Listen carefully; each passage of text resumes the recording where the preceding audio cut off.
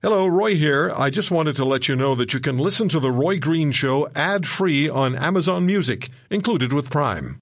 Hey, it's Ryan Reynolds, and I'm here with Keith, co-star of my upcoming film, If, only in theaters May 17th. Do you want to tell people the big news? All right, I'll do it. Sign up now and you'll get unlimited for $15 a month and 6 months of Paramount Plus Essential Plan on us. MintMobile.com/switch. Upfront payment of $45 equivalent to $15 per month. Unlimited over 40 gigabytes per month. Face lower speeds. Videos at 480p. Active Mint customers by 531.24 get 6 months of Paramount Plus Essential Plan. Auto renews after 6 months. Offer ends May 31st, 2024. Separate Paramount Plus registration required. Terms and conditions apply if rated PG.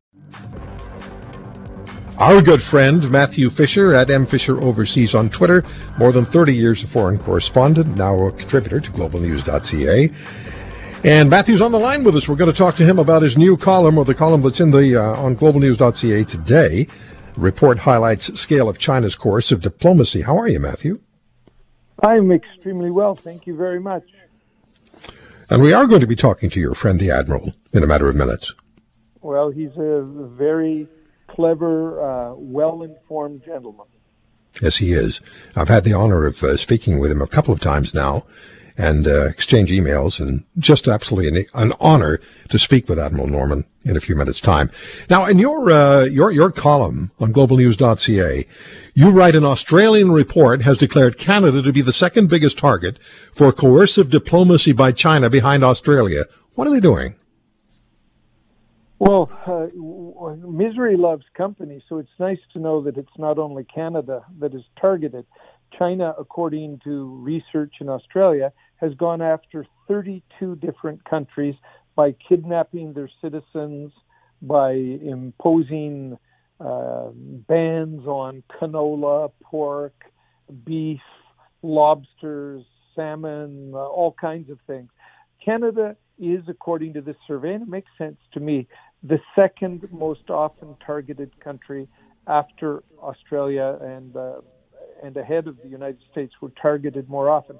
I think a big reason for this is because they can get away with it, Roy. The Canadian government's approach is rather flaccid, if you like, to China.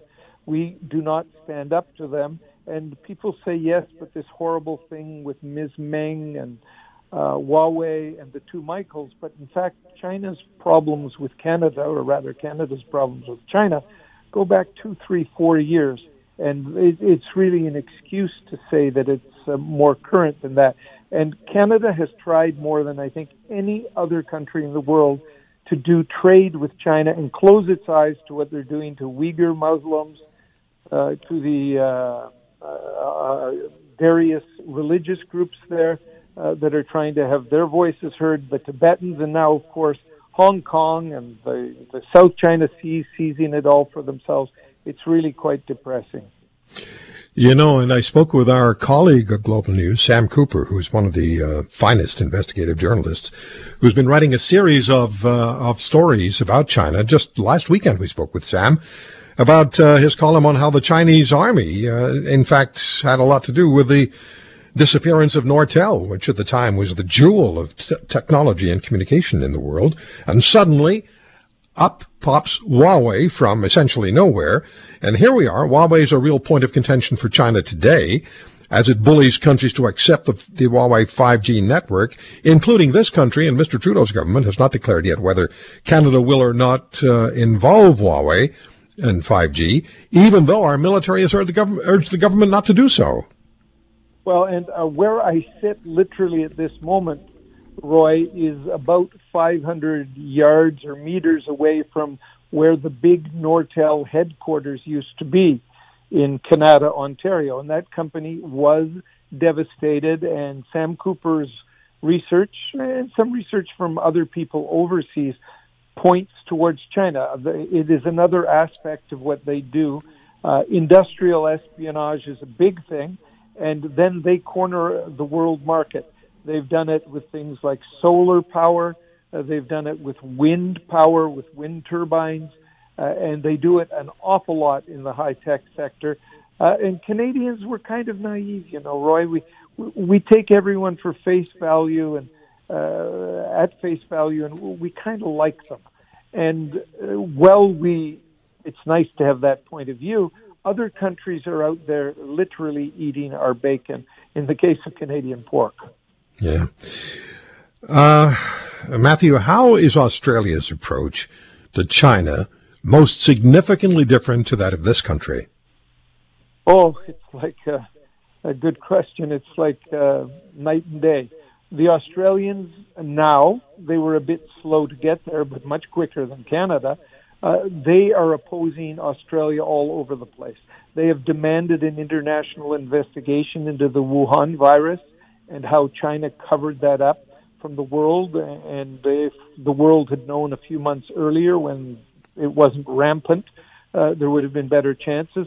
Australia is the most exposed country in the West to China on trade. So in many different issues, they're standing up to them. One of the most interesting things, Roy, is on parliamentarians. An awful lot of Chinese parliamentarians in Australia and Australian parliamentarians who go to China all the time for business have been deeply compromised, and now they have legislation, and they're stopping that. And in Canada, I believe that there are a fair number of Canadian politicians. I'm not speaking of Chinese people here. I'm speaking of Canadians who I believe are deeply compromised. And I wish that our RCMP and our intelligence agencies had the kind of laws they now have in Australia to go after these people, because they undermine us at every turn. And when we send our warships out to the Western Pacific in international waters, I've been on those ships. They follow us for thousands of miles, within a mile or two of us. They buzz us with fighter jets. China is not Canada's friend. When you say that there are politicians in this country that were compromised, how so? A lot of them sit on boards that deal with China.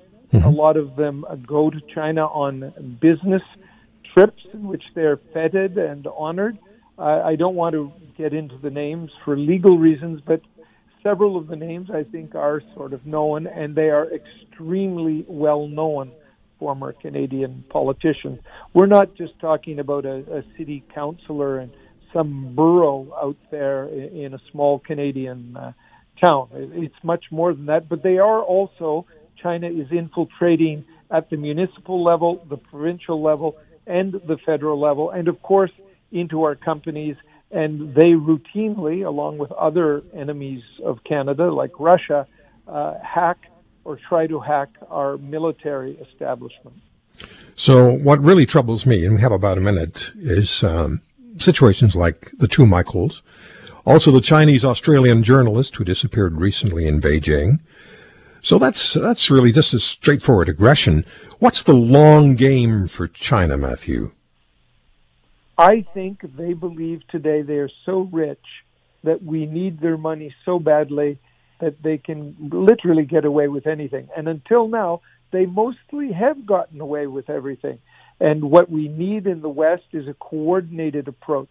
Canada doesn't belong to these intelligence and trade groups in the Pacific that are forming very rapidly over the last year or two to fight China and share information about the tactics that China uses, and also so that if they ban a product in Canada, Australia does then sell them the product, or vice versa. We need an awful lot more unity, and Canada, without a doubt, is the outlier on all of this.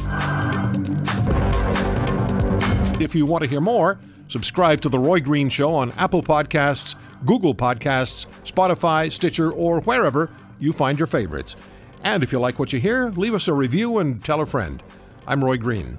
Have a great weekend.